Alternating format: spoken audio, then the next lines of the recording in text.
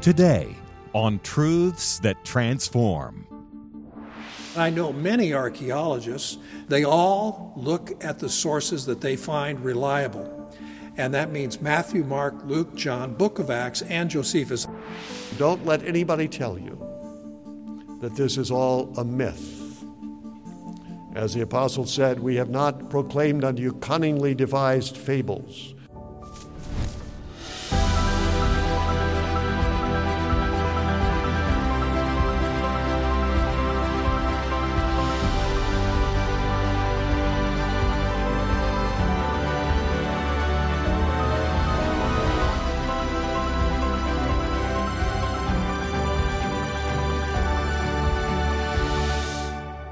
Hello, I'm Pastor Rob Pacienza. The Christian faith is a historical faith, rooted in true events that happened in the Middle East thousands of years ago.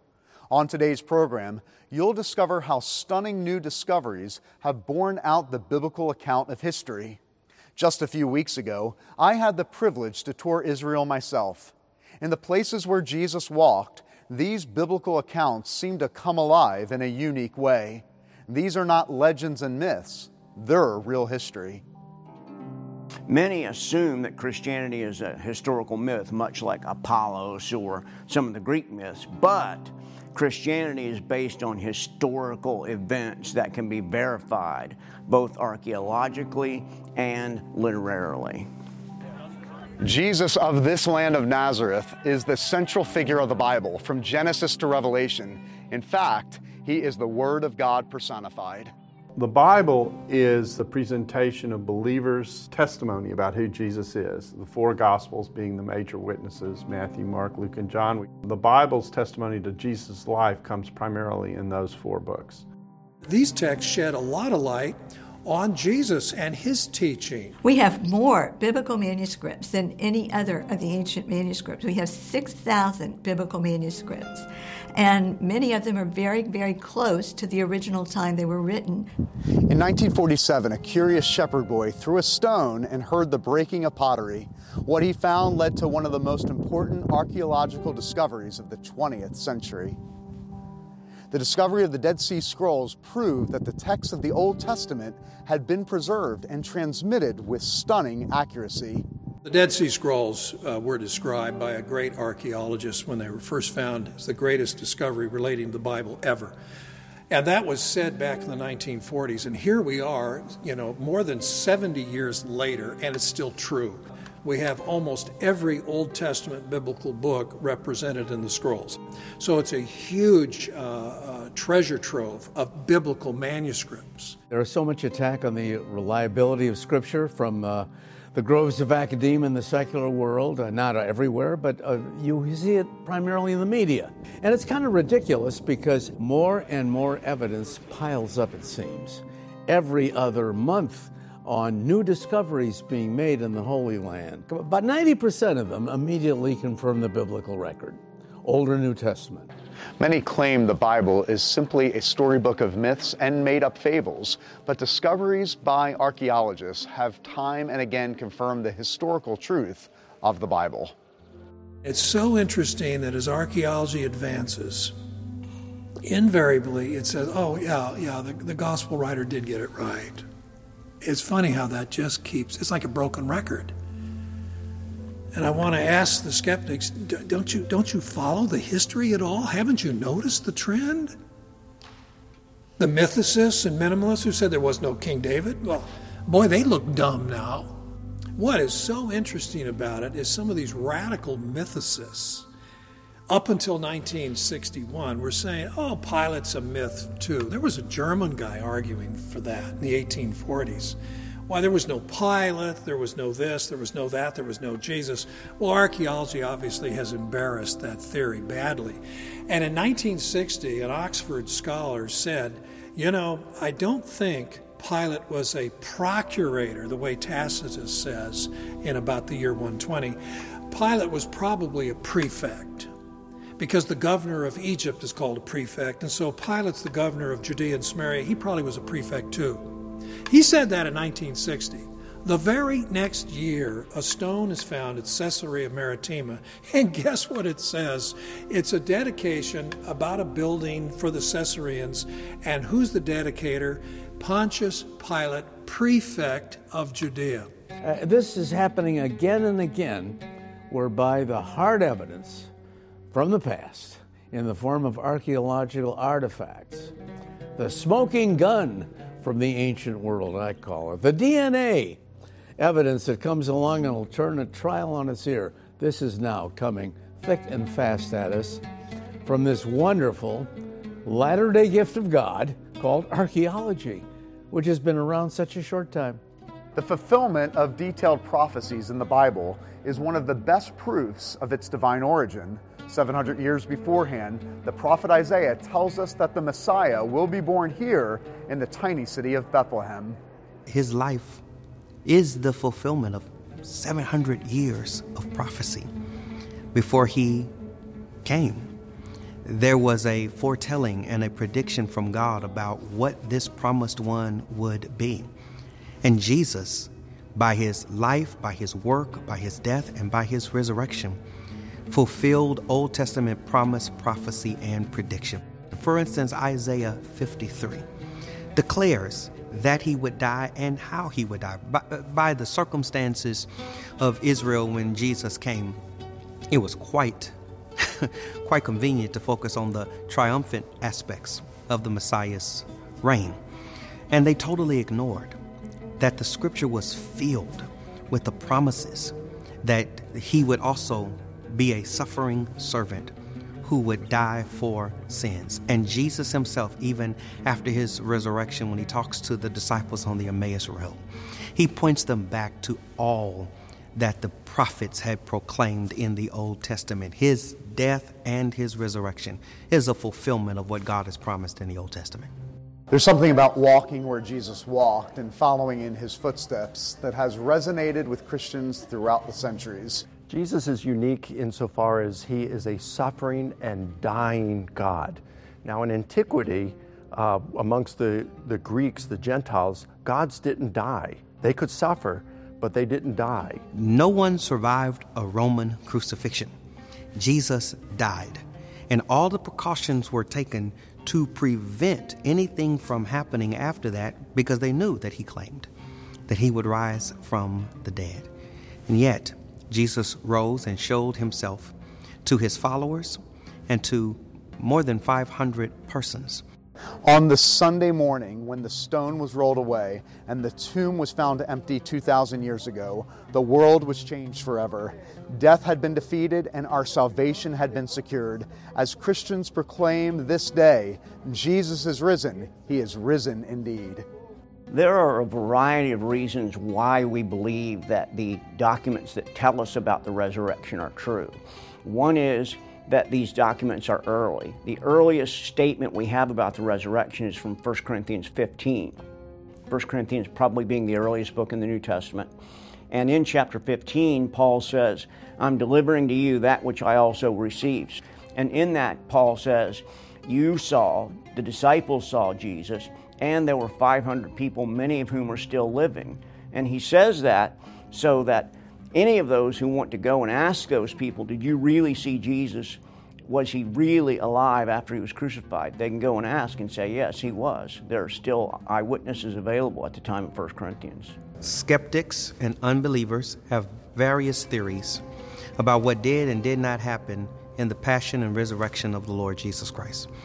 We believe the biblical record is the historical record, is the true record. It was here in Galilee that the resurrected Christ told his disciples, all authority in heaven and on earth has been given to me. Go therefore and make disciples of the nations, baptizing them in the name of the Father, Son, and the Holy Spirit, teaching them to observe all that I commanded you. And behold, I am with you always to the very end of the age. This has been the commission to the church through the ages. It's critical for faithful pastors and churches to lead their people and to reach the lost with extreme, absolute, and unwavering confidence that the Bible is the Word of God. Jesus is the only way to the Father. and the message of the gospel is the only good news by which man can be saved. Christianity is a faith that is based on real historical events, from the creation of Adam and Eve to the parting of the Red Sea to the bodily resurrection of Jesus Christ. Skeptics who want to push Christianity to the margins have often denied these events. For a long time, they were frequently able to get away with it because there was still so much undiscovered evidence buried in Israel and the rest of the Middle East. But today, a growing number of discoveries is demonstrating the veracity of the Scriptures. My pastor and mentor, Dr. D. James Kennedy, examines this as he looks at the question, what does archaeology prove? It's interesting that in the radical left wing of Protestantism, back 100, 200 years ago, they were concocting in their ivory towers all kinds of theories about how the Bible was not the Word of God, how these were but mythological stories, inventions of creative minds, things that never happened in this world at all. Well, interestingly, about the very same time, there was another science that was beginning. It was the science of archaeology. In fact, Napoleon contributed to that. When he went to invade Egypt, he took with him some scientists who examined all of the many wonderful finds in Egypt and gave great impetus to the new science of archaeology. And they have since then dug up hundreds of thousands of different things, confirming over and over and over again and totally demolishing the liberal, radical documentary hypothesis of the Old Testament, so that today no reputable Old Testament scholar would maintain the kind of things that were taught in many seminaries, including my own when I was there, because it has been given the coup de grace by archaeology. And now we see in the New Testament the same thing has happened, and that there are increasing number of things, that finds that have been made. Now, therefore, in the radical wing of Protestantism, we have these liberal unbelievers who pretend to be Christians are having a hard time dealing with this. In 1980, they discovered a large stone which had been part of a building built by Pontius Pilate in honor of Tiberius Caesar.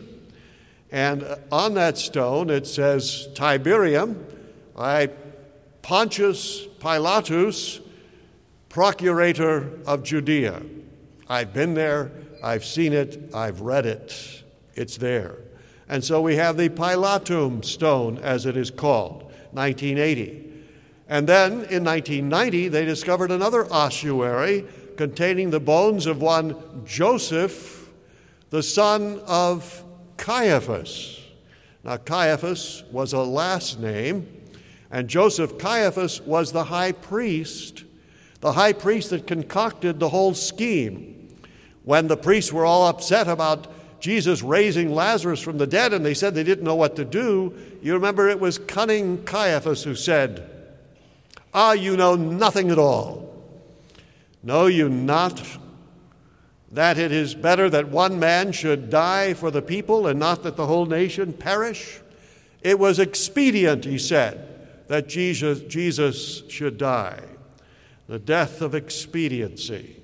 And it was Caiaphas that examined him there in the Sanhedrin. It was Caiaphas that led the mob over to Pilate's palace. It was Caiaphas that turned him over to Pilate and demanded his crucifixion. But also less directly related to Jesus' principal apostle that took the gospel to most of the world, the Apostle Paul. You remember that he went to Cyprus and met the governor there, Sergio Paulus, and converted him to Christianity. There has been a stone found that says Sergio Paulus, proconsul of Cyprus. And also, you remember in Greece that he came across Gallio when a great tumult was raised, and they brought them before Gallio, the proconsul there. We have a letter written from the emperor who refers to his friend Gallio, the proconsul of Achaia, the part of Greece where Paul was. So there are a number of direct or indirect relationships to Christ. But not only that, how many of you have heard the statement that the story of the Bible and the story of Christ is never found in any other ancient writings other than the Bible? It's all dependent upon the Bible, and that's a bunch of fairy tales. Well, I've heard that said by skeptics from time to time, but is that the case? My friends, it could not conceivably be further from the truth. For example, to wit, Flavius Josephus, the greatest of the Jewish historians, a general as well, who was captured by the Romans in the Jewish wars, taken to Rome. He fell right in with them, and he wrote the Antiquity of the Jews. And this is what Josephus said. About this time there lived Jesus, a wise man, if it be proper to call him a man, for he was a doer of wonderful deeds, a teacher of such men as received the truth with pleasure. He drew over to him both many of the Jews and many of the Greeks. He was the Christ. And when Pilate, at the instigation of principal men among us, had condemned him to the cross, those who had loved him at first did not forsake him. For he appeared to them alive again on the third day, the divine prophets having foretold these and many other wonderful things concerning him. And the sect of Christians so named after him are not extinct to this day. Here are heathen writers that wrote about Christ. Some of them wrote whole books, such as Tacitus, the Roman historian, the Roman equivalent to Josephus; Suetonius, another historian; Pliny the Younger, a governor; Epictetus; Lucian; Aristides; Galenus; Lampridius; Dio-Cassius; Himerius; Libanius; Ammianus; Marcellinus; Eunapius; and Zosimus. All make reference to Jesus Christ. So don't let anybody tell you that this is all a myth. As the apostle said, we have not proclaimed unto you cunningly devised fables or myths, but we were eyewitnesses of his glory. What we have seen and what we've heard and what we've handled with our hands, we tell unto you about the Savior of the world that came into this earth and suffered unbelievably, bearing our sins in his own body, and enduring even the wrath of his Father, who poured out the cauldron of his punishment for sin upon his own Son because of his love for us. For God so loved the world that he gave up his own Son, that those that trust in him, that believe in him, that receive him to their hearts, should not perish but live everlastingly. And it is fact, not fiction. There are 10,000 other evidences of the historicity of the Scriptures. These are just a few concerning Christ and the gospel history. Have you believed it? Have you received Christ? The Bible says, as many as received him into their hearts as Lord and Savior, as many as abandoned all trust in their own so-called goodness, in their own supposed self-righteousness, in their own merit, and have put their trust entirely in Jesus Christ. I remember the great historian John Gerstner said that there are many people today who have learned about the gospel, and now there is only one thing that stands between them and eternal paradise. And what is that one thing? Is it some heinous sin? Is it some secret seduction of some sort? No, he says the one thing that stands between them and eternal salvation are their good works. Now he says they have none that are real, but to them they are very real and very precious. And so they will not let go of their own supposititious good works, that they may take hold of the cross and trust in the suffering and risen Savior, Jesus Christ. That is what faith is. It is abandoning all trust in ourselves and resting our whole hopes of eternal life on what he did on the cross. Dear one, what are you trusting in for your hope of heaven?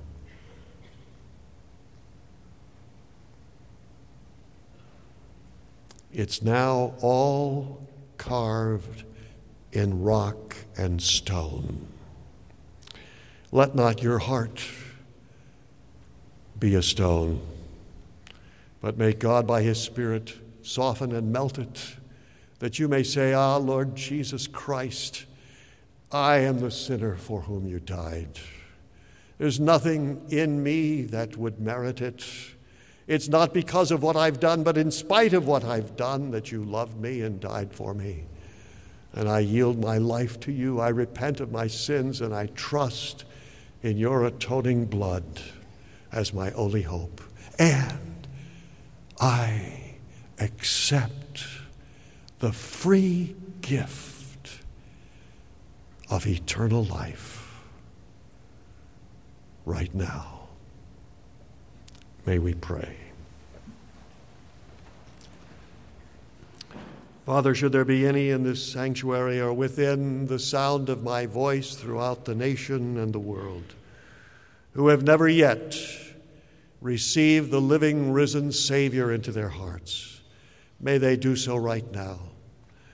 May they open them and say, "Come, Lord Jesus Christ, come into my heart. I want to be a Christian in my heart. In thy name, amen." The land of Israel is crucially important to biblical history. It's the home of our faith, where Jesus was born, walked the streets, ministered to the people, died on the cross, and rose from the dead.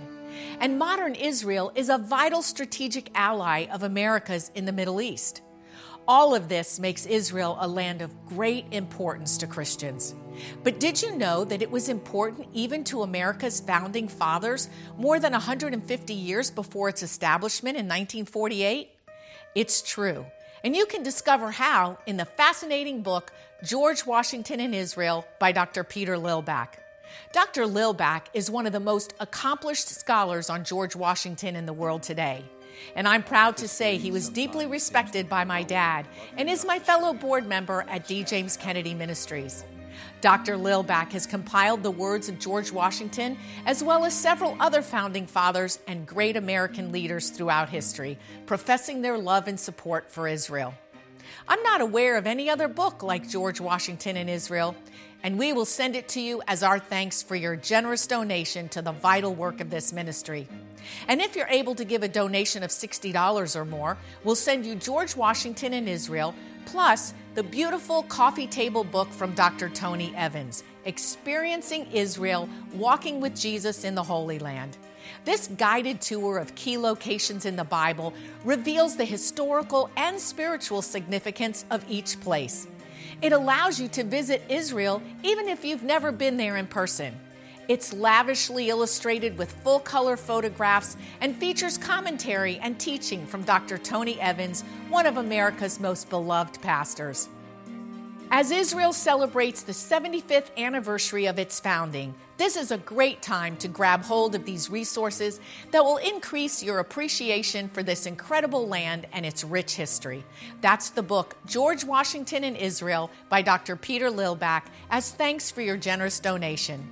And that book, plus the gorgeously illustrated Experiencing Israel, Walking with Jesus in the Holy Land by Dr. Tony Evans, as thanks for your gift of $60 or more.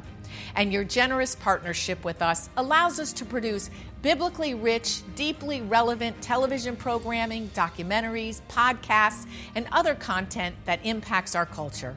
Our children and grandchildren need the clarity of God's Word now more than ever. So please, give a generous donation today to help us spread the truth.